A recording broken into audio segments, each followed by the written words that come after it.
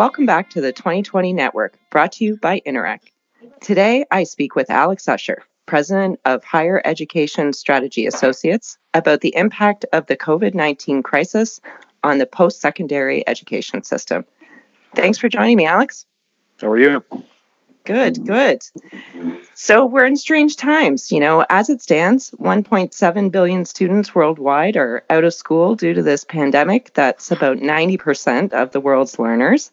This crisis has massively disrupted education and is forcing us to rethink the sector as a whole. Have you ever seen the post-secondary sector move this quickly before? No, I think you'd have to go back to 1939 for something like this. It's not absolutely unprecedented when you to get universities in the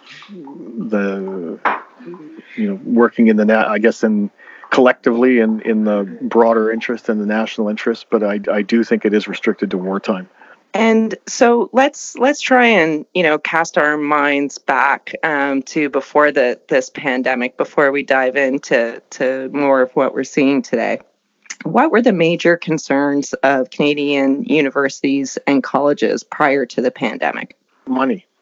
I think that's always the case with higher education. You can't measure quality in higher education, right? So people tend to use proxies for quality, and those proxies usually have to do with how much money you're spending, what kind of people you're able to attract, what kind of scholarships you can give, what kind of buildings you're building. So there's always an assumption that you're searching for more money, and there's really no limit. There's a joke in higher education, which is, what is it? Higher education raises all the money it can, and it spends all the money it raises, and that's the simple equation about how the system functions, I would say. Over the last decade in Canada, we've seen effectively zero growth in public financing of higher education after inflation. So, the 2010s, we saw some very aggressive increases in education. People kind of got used to that between about 2000, 2009, 2010. Canadian universities were getting increases in public funding of inflation +4, inflation +5. It really was an amazing decade. Nothing like it since the 1960s, really. And then that came to a halt. There's been no new public funding after inflation really across the country in the past decade. But what we have done is increase the amount of money that's coming from students. And that's not because we are charging domestic students a lot more. We're not. There have been tuition freezes in many places over the last few years. But what we have been doing is inviting in a lot more international students. And so that international students now make up, a very large percentage of institutional revenue. Cape Breton University, which you might be familiar with, is now about 2/3 funded through international student revenue. Here in Toronto, the University of Toronto gets more money from international students than it does from Queen's Park. So, we've become a much more market-oriented sector.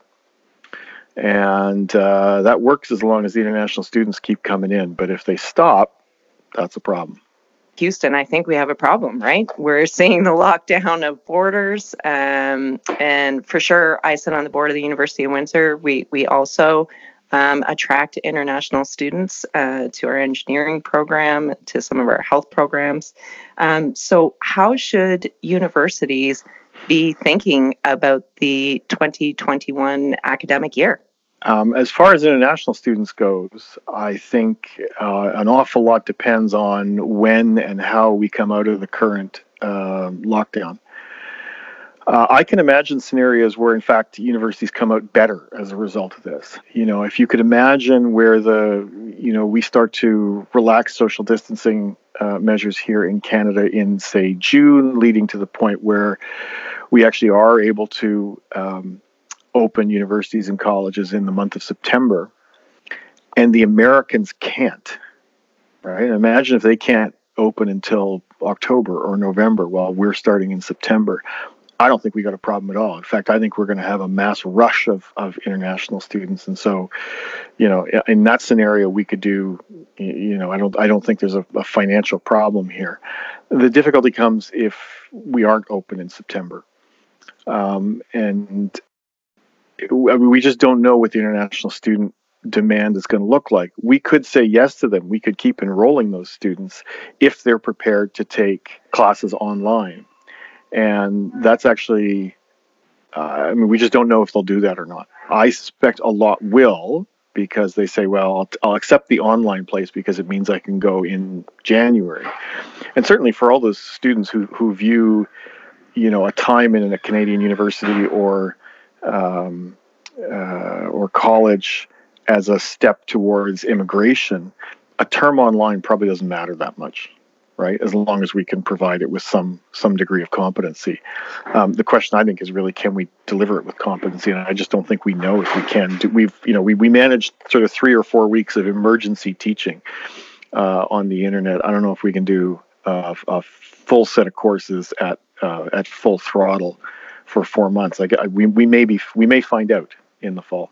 In September 2018, Canadian universities experienced a bit of a shock when Saudi Arabia suspended scholarships for about 16,000 Saudi students and ordered them to attend elsewhere over its displeasure with a tweet from Minister Freeland. Did we learn anything from that experience, and what does it potentially, tell us about September 2020? I don't think we learned very much, in part because we didn't need to. Not all the Saudis left. At some institutions, a lot of them stayed. And they were certainly more than made up for by new enrollments that we were picking up from elsewhere. I mean, you got to remember, Canadian universities and colleges, they've been getting double-digit growth in international students for years. So you lose a few thousand Saudis, that's fine. There's more students coming in from India, Nigeria, Vietnam, wherever.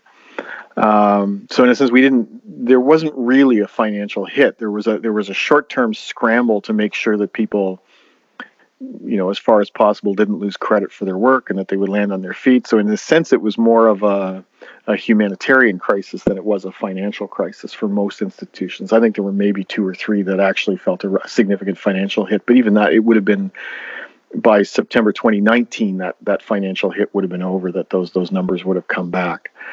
Okay, so I want to go back to, you were mentioning sort of this readiness to deliver education online. Do you have a sense of how ready the sector is? Are there some universities that are ready and other universities just aren't there yet, or what's your sense?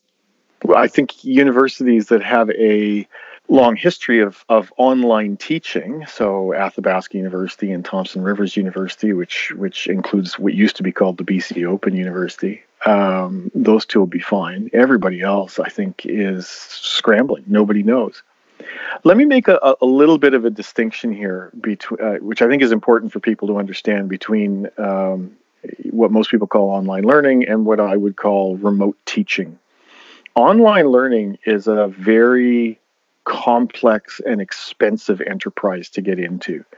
And again, I think if you've ever taken a course with Athabasca University, if you've ever taken a MOOC, massive online open course through Coursera or edX, there's a lot of online resources and a lot of instructional design that goes into those kinds of courses. They cost the MOOC costs, I would say, when that was a big fad 7-8 years ago, universities were spending $50,000 to $100,000 to make a good MOOC. Now, they're spreading that over tens of thousands, over a large number of students, but that's still a lot of money. That's online learning, right? You've got an online environment, you've got platforms that are designed for these things, you've got instructional design, you've got, online learning tools, those kinds of things. What we did in the month of March, and by we, I mean, Canadian universities and colleges, was we did remote teaching. In a lot of cases, what happened was, the professors said, okay, thanks everybody, great class. Don't forget to send in your exam, and the final is a take-home. Right? And that's not really online teaching, but that's what happened in a lot of cases. And the reason we got through it was because, in effect, institutions didn't mandate anything from their teachers. They basically threw their teachers into the deep end and said, figure it out as best you can. Whatever rules you come up with, whatever rejigging of grades, everything like that, just do the best you can. And I think everyone responded pretty well, and they did their best with the skills they had and the equipment they had and everything like that. But it's not going to be like that doing a full term, right? I mean, in effect, universities and colleges got buy-in from staff because they let staff to figure everything out for themselves. You can't do that if you're starting a term that way. If we go into September with the free for all, I mean, it won't happen, right? They have to put some rules in place about what constitutes a contact hour, what constitutes office hours, there's a whole bunch of stuff. I mean, because universities are among the most unionized environments in Canada.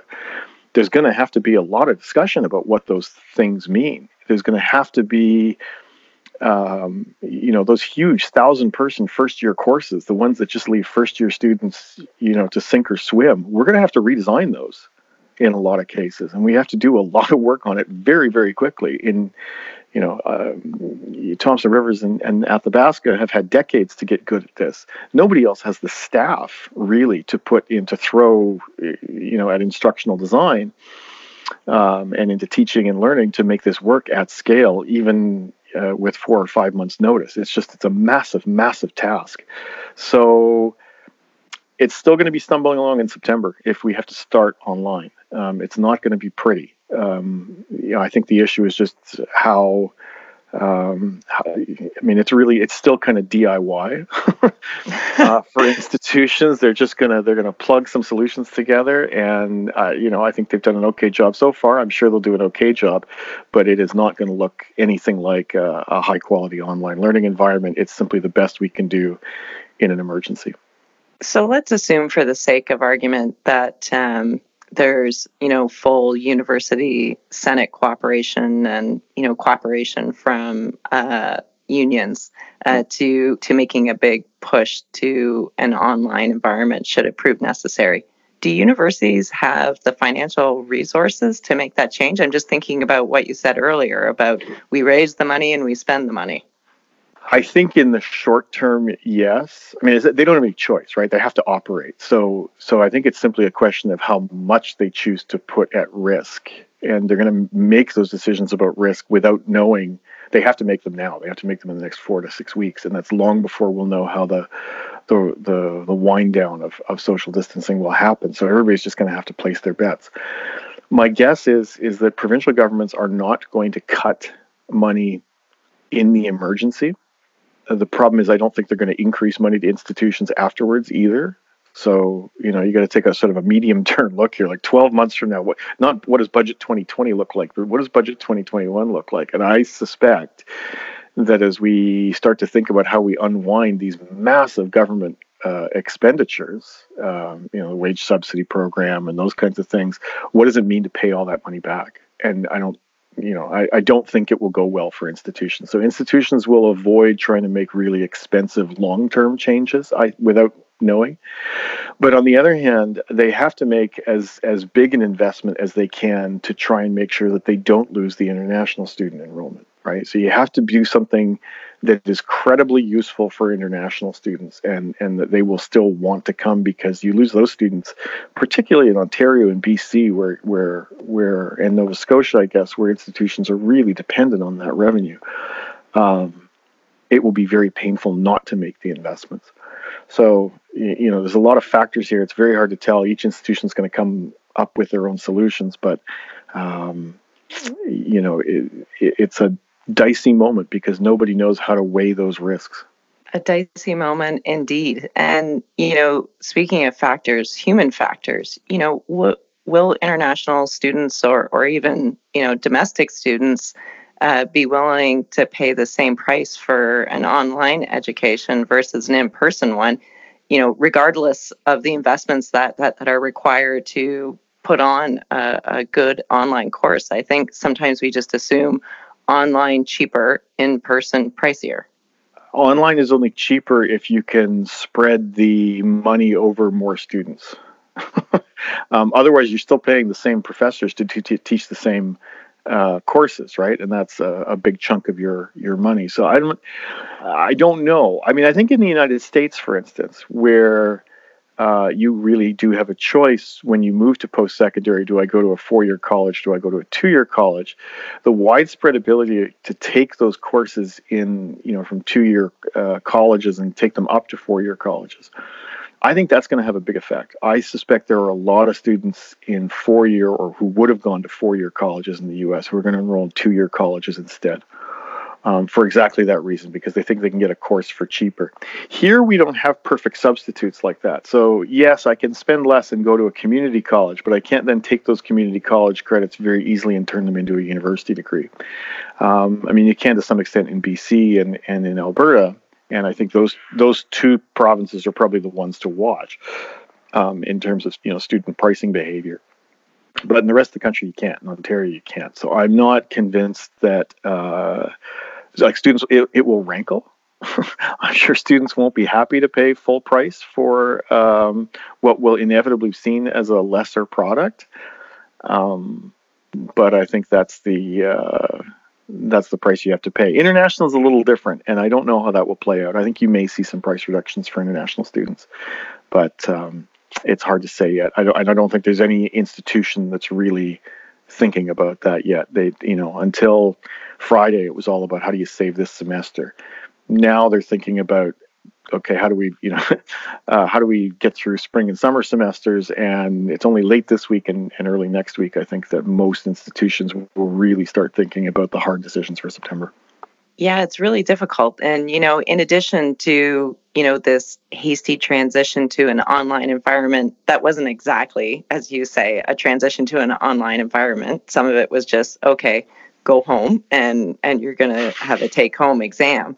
But for sure, universities still and colleges still had to shut down their campuses, and which is a huge undertaking and something that Harvard got, a bit of criticism over because they were maybe a little bit too hasty and didn't take low-income students' needs and international students' unique challenges into account. How did Canadian universities and colleges fare in this sudden shutdown? It varied a little bit by province, I would say, because people took different views about what a shutdown meant. Quebec was the one province where the provincial government really took a firm hand and said, guys, you're closing now. And they were not very clear about what they meant by closing, right? I think they meant to say suspend face-to-face classes, but literally they said close, which means no one can show up, which means there's no food service in residence. We have no idea what's good. Do you have to empty the residences? That took 72 hours, I think, for the universities to really figure out what was going on. There's questions about what happens to some parts of the scientific research exercise, which need, where the labs, you've got ongoing experiments, you need to tend them. Are people allowed in? There are some places, Alberta's still a little bit open as a campus, so they haven't been, it's not a complete freeze. So again, the access that you have to labs is quite different across the country, depending on what measures have been taken locally. And that's where I think, some of the hard decisions for September are going to happen, which is what's the balance of a university within the university between teaching and research in this time. And some of that's going to be forced on them from the outside, which is, you can't go into those labs. And some of it is going to be an institution saying, you know what, we need to run a lot more class sections because we need smaller class sections if it's online. So you teachers, you're not going to teach 2 semesters and two classes a semester and spend the rest of the time researching. You're going to teach 3 and you'll research less. I don't know how that's going to play out at each institution. I don't think anybody is thinking about that stuff now, but those are the kinds of questions and decisions and trade-offs that people will have to be thinking about in the summer. And it's certainly the spot where faculty unions will start to play a major role. Very early on in the crisis, we had the Federation of Quebec University Teachers actually tell their members, listen, you don't have to teach online. Your collective agreements say you don't have to teach online. Well, if we get a lot of people, and that's probably true, I'm not disputing their interpretation here, but boy, if everybody takes that view come September and we're still closed, I don't know how the universities will survive. Yeah, holy moly, that would be That would be very, very difficult to cope with. I want to stick with the research enterprise just a little bit. I know, for example, at the University of Windsor, we have seconded some of our lab equipment to clinical labs so that they can assist with testing in Ontario. And, other research projects just had to hastily be shut down. What are the long-term impacts to the university and college research enterprises? If we're out of this in August and the economy bounces back quickly, I would say not very much. There are people's short-term research efforts that are going to get disrupted if they're not in medical research, I would say, and some types of life sciences. And a lot of those labs have simply closed down. And so, people's tenure clocks are going to be affected, and to the extent that it matters for promotion. But I suspect institutions are all just going to, pretend this year didn't happen as far as tenure and promotion are concerned. In terms of actually moving forward, the really big thing is how big a hit does the federal government take from all this? My take on what the spate of government announcements that we've seen so far from provincial and federal governments is that the federal government has spent a lot more and will spend a lot more through this crisis than the provinces do. And that's not a bad thing, because I think long-term the federal government has more fiscal room than the provinces do. But research money comes from the feds. And if the federal government has a very large financial position to unwind, it's hard to imagine how research funding is going to be unaffected for that.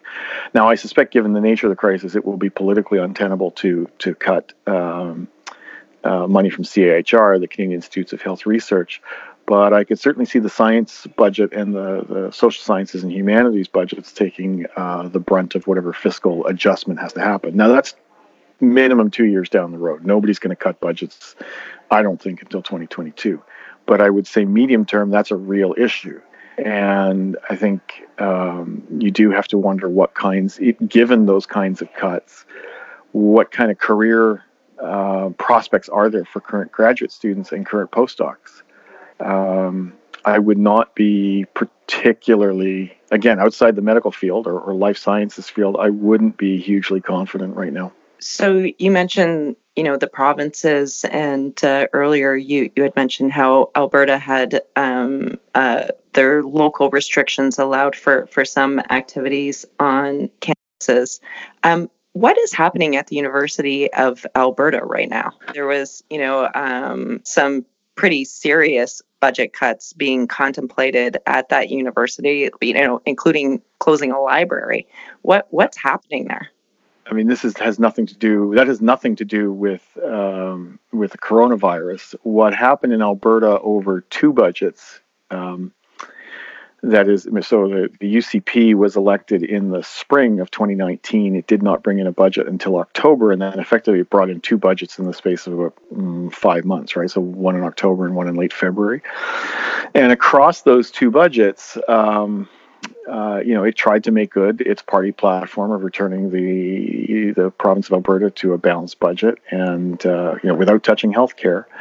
So higher education was one of the areas where spending was cut the most.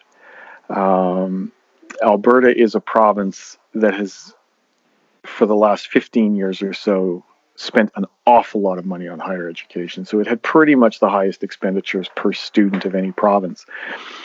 And that was largely because the provincial government under Ed Stelmach, so this is going back 15 years now, felt like spending a lot of money on it.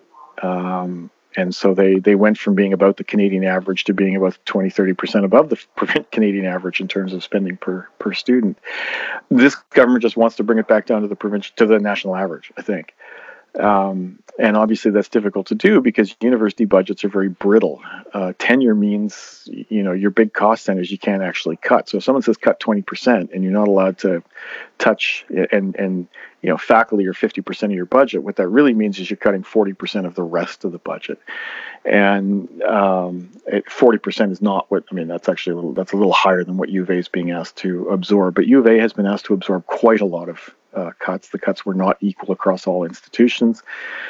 And U of A was singled out for various reasons, which apparently have some kind of empirical basis, but I'm just not quite clear what they are. The cuts are, I think, in the range of sort of 15% over 2 years. And so, yeah, that means merging programs. That means shutting certain things down. There's no magic to it. I mean, COVID doesn't help, right? All those decisions came down in late February, I think, so only a couple of weeks before the shutdown. So the U of A's had a very hard time of it, and will continue to have a hard time of it. I think most institutions in Alberta will, but it's not primarily coronavirus related. Okay, interesting, because I wasn't sure what I was seeing happening there. So thanks for that context. So, thinking about universities, I mean, these are organized, the type of organization, a university, goes back to medieval times, right? The idea of, professors, are sometimes only admitted, once they give a public lecture.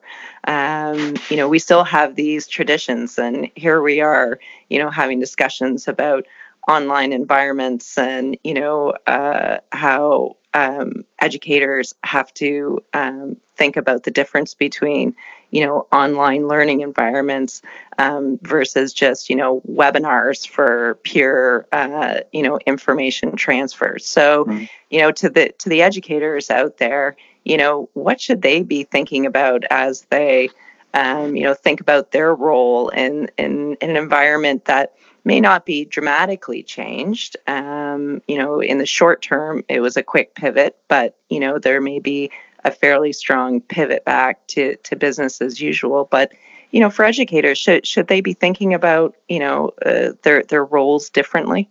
Certainly for the duration of the crisis, yeah. I think one thing that's really important over the next few months is everybody, pretty much, I would say, has got to get better at communicating, and in particular, communicating with students. We talk about, do we have the right technology for online learning and all that kind of stuff, but look, what matters is empathy, right? I mean, that's one of the things teachers are really good at in class. They know how to pick up, how to read a room. It's different when you're online. And you know what? Students are scared right now. They're facing, the worst summer ever for student employment. They don't know where the money's coming from. They don't know what the economy looks like. I think graduating students in particular, it's a very, they're fragile right now, and they're entirely justified in being so. And more than anything, what institutions have to communicate and what teachers have to communicate is, look, we're a community. We'll get through this together. We'll be flexible. We'll be fair. And we'll try to meet your needs. I think the days, you fall into a mode, I think, as institutions of just sort of viewing the whole thing as kind of a credit factory, right? You come take the courses, we teach the courses, you get the fact, it's not that way at all. These students right now, I think, are in real distress, and you have to be focused on their needs in a way that we maybe typically are not. And come the fall, I think, we're going to be, first year is the most fragile time for students. This is when most people drop out because it's an unfamiliar environment. Well, this is a doubly unfamiliar environment. You're not just going from secondary to post-secondary. You're going from in-person to online, probably for the first time ever for a lot of these students. So we really have to think a lot about the kind of pastoral care that we give to students through these kinds of classes. I think that's probably never been more important.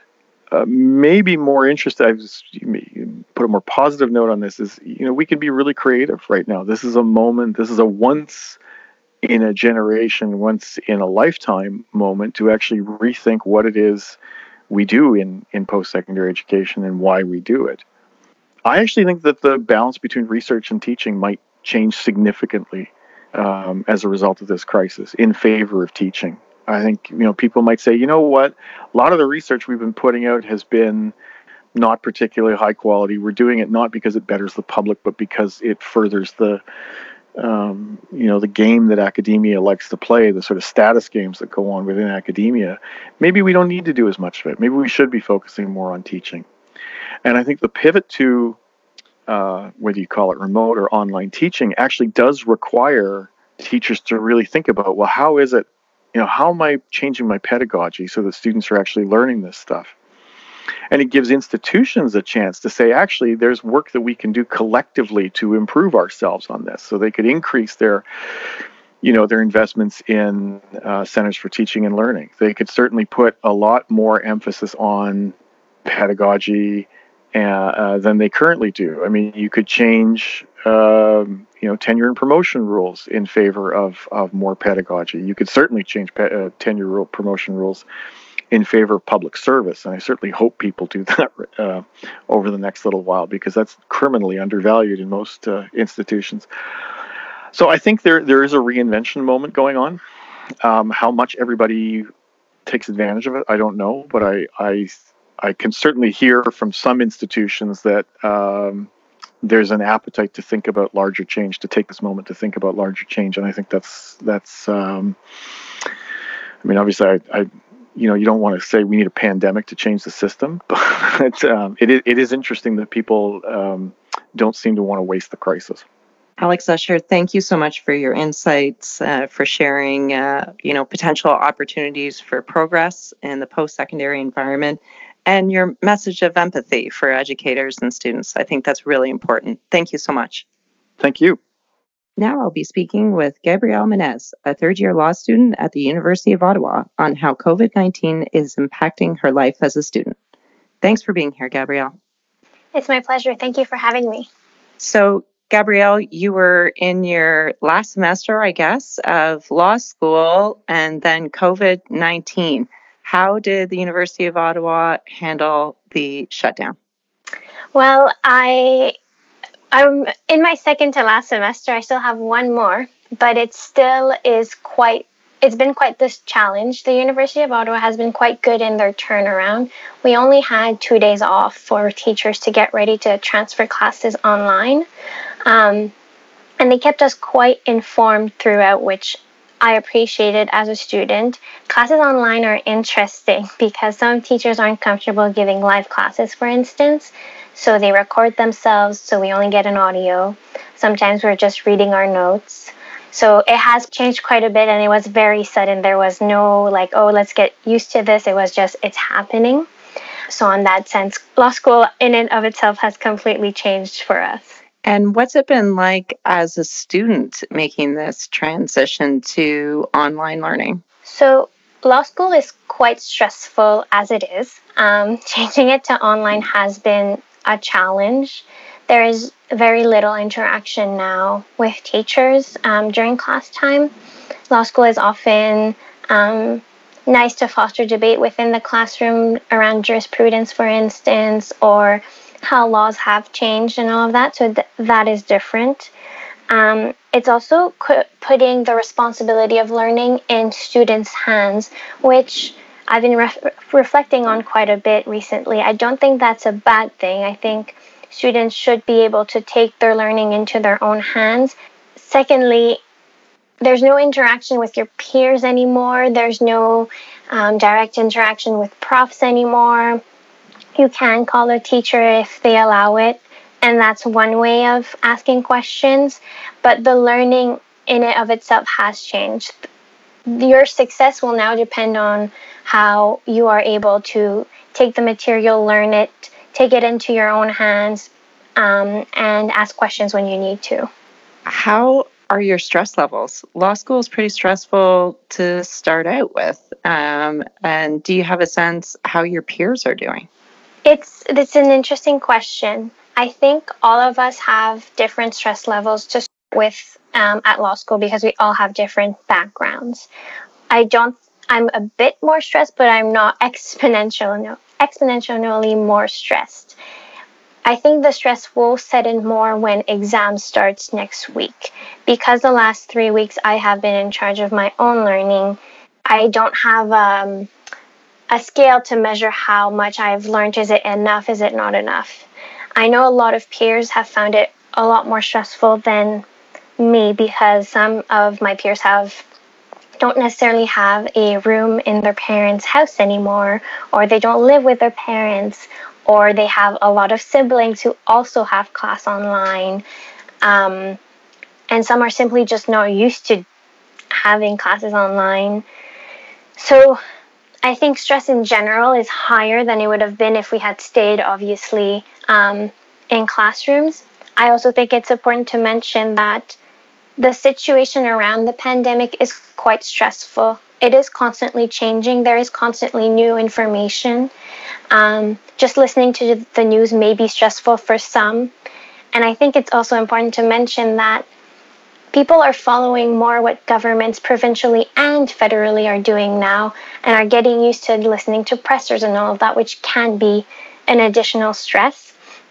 So all of that put together can mean that students overall are more stressed. I think universities are trying to put measures forward to deal with that. And lastly, on that question, there has been at several universities a lot of call to action for universities to put in place mental health measures. On top of that, we are adding a pandemic, and on top of that, you don't really have access to in-person counseling anymore. So I can imagine for some students who already had high level of anxiety, how much this can change and add more stress to them. So overall, it is case by case. We all deal with crises differently, but I would say that overall students are probably more stressed.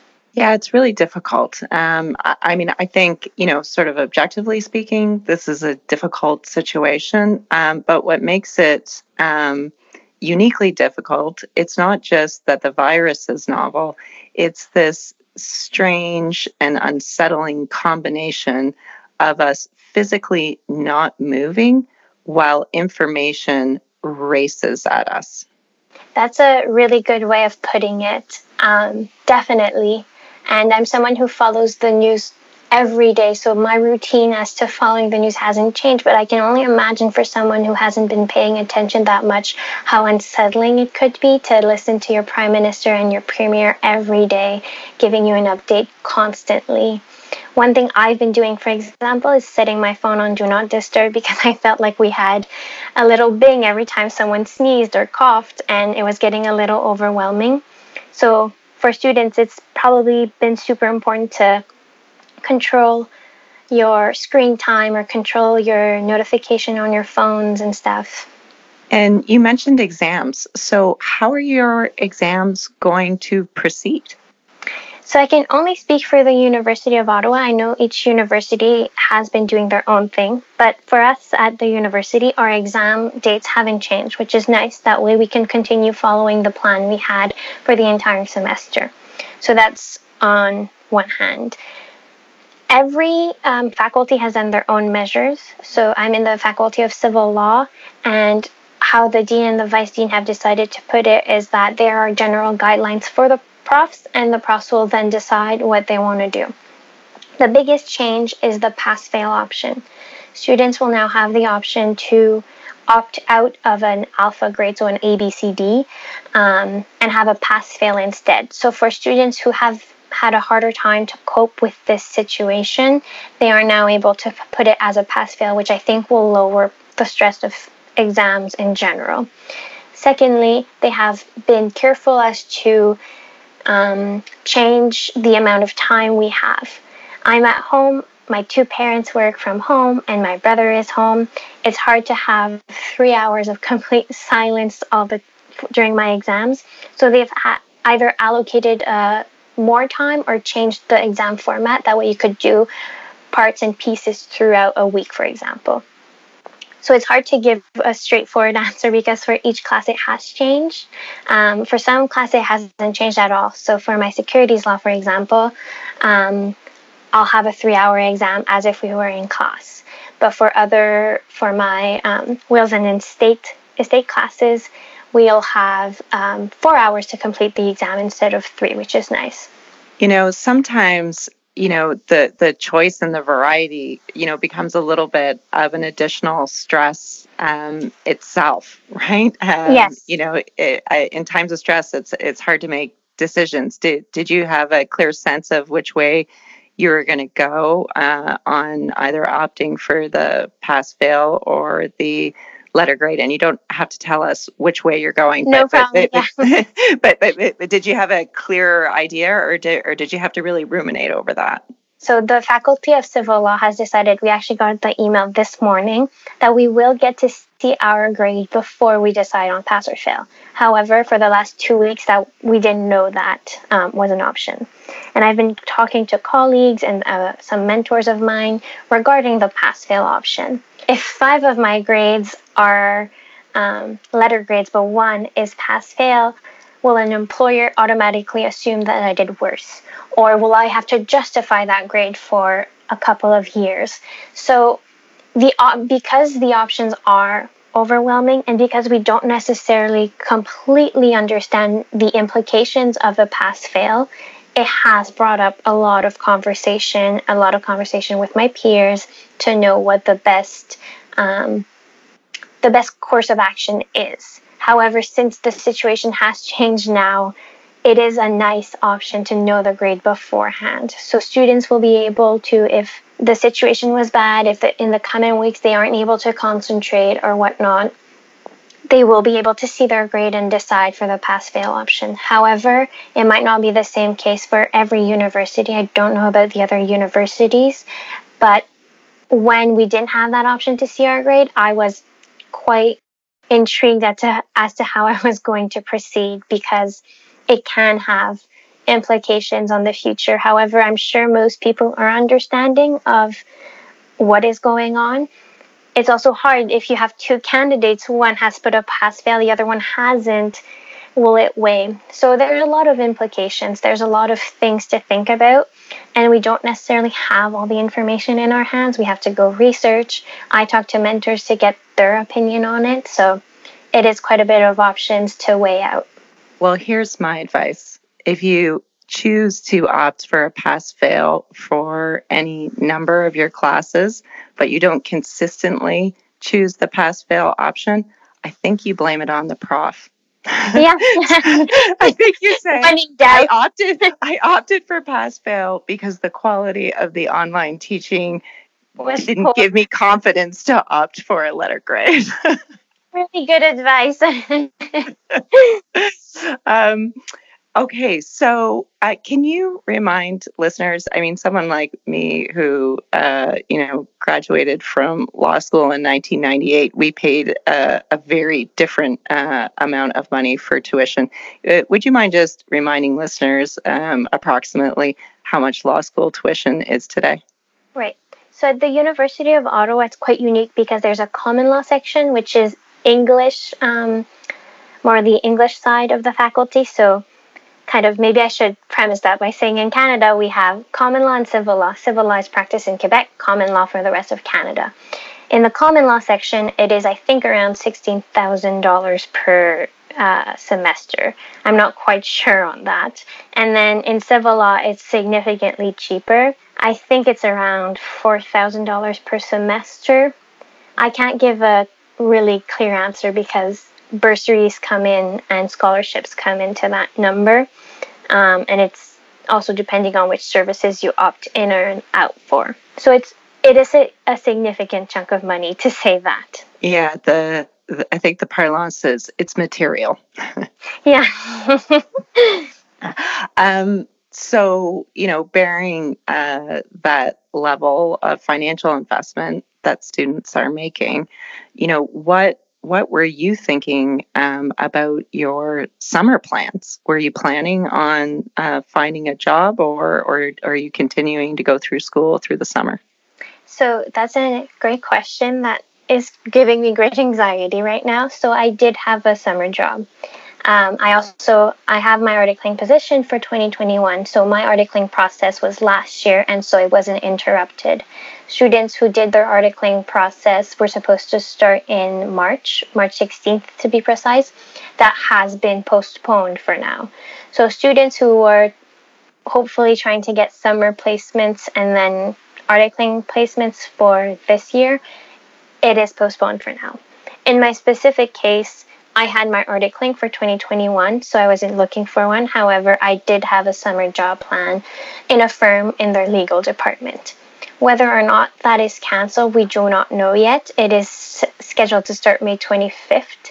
However, I would be more than surprised that it's going to go forward. Having said that, I know a lot of students are in my position. Either they were planning on getting a job, but articling was postponed, so they aren't right now. And B, their summer placements are being cancelled. And maybe a note on that, it's understandable that permanent employees are favored for salaries over students. So I take my complaining with a grain of salt. But it is going to be hard. I know a lot of people budget to have a summer job. That way they don't have to work during the school year. The financial implications of that are quite great. The administration of justice in general has been quite disrupted. So it's not surprising to hear about some of the disruptions and the different types of responses that are happening across law schools. Yeah, totally. I suspect there's going to be a debate around Jordan's principle and whether or not a global pandemic comes into the equation. Well, Gabrielle, thank you so much for sharing your experiences with our Canada 2020 audience. I want to wish you, and really all students, I'm sending calming thoughts despite all of the stressors and headwinds that are coming your way. I wish you wonderful luck with your exams. Shifting gears, different environments, that's very challenging. And I also, of course, wish you good luck with your summer. It's very difficult. Students are carrying, particularly in connection with certain faculties, much higher burdens, financial burdens associated with their education. So we wish you well. And is there anything you would like, any parting thought you would like to leave with our listeners as it relates to students? Yes, I'd like to thank the professors because they also have kids, and sometimes we hear them when they record classes and all of that. It's also difficult on them, and I can only imagine the stress they have. So I'd like to thank all the professors for the constant encouraging thoughts and emails we've been getting. And I'd also like to say to students that it's going to be okay. It's hard to imagine it right now, but it will be. We will see each other in September, or whether when we're articling or in the profession. I think it's going to teach us a valuable lesson on resilience and being adaptive to different scenarios. I think it's important to see the positive of it, even if it's hard sometimes, but it's an unprecedented times that we will talk about for a long time, but we can just think that, especially for law students or any specialty program, that we've been able to finish our semester, all things considered, and we can be proud of that. You absolutely can. Thank you so much for spending time with me, and good luck with your exams. Thank you very much.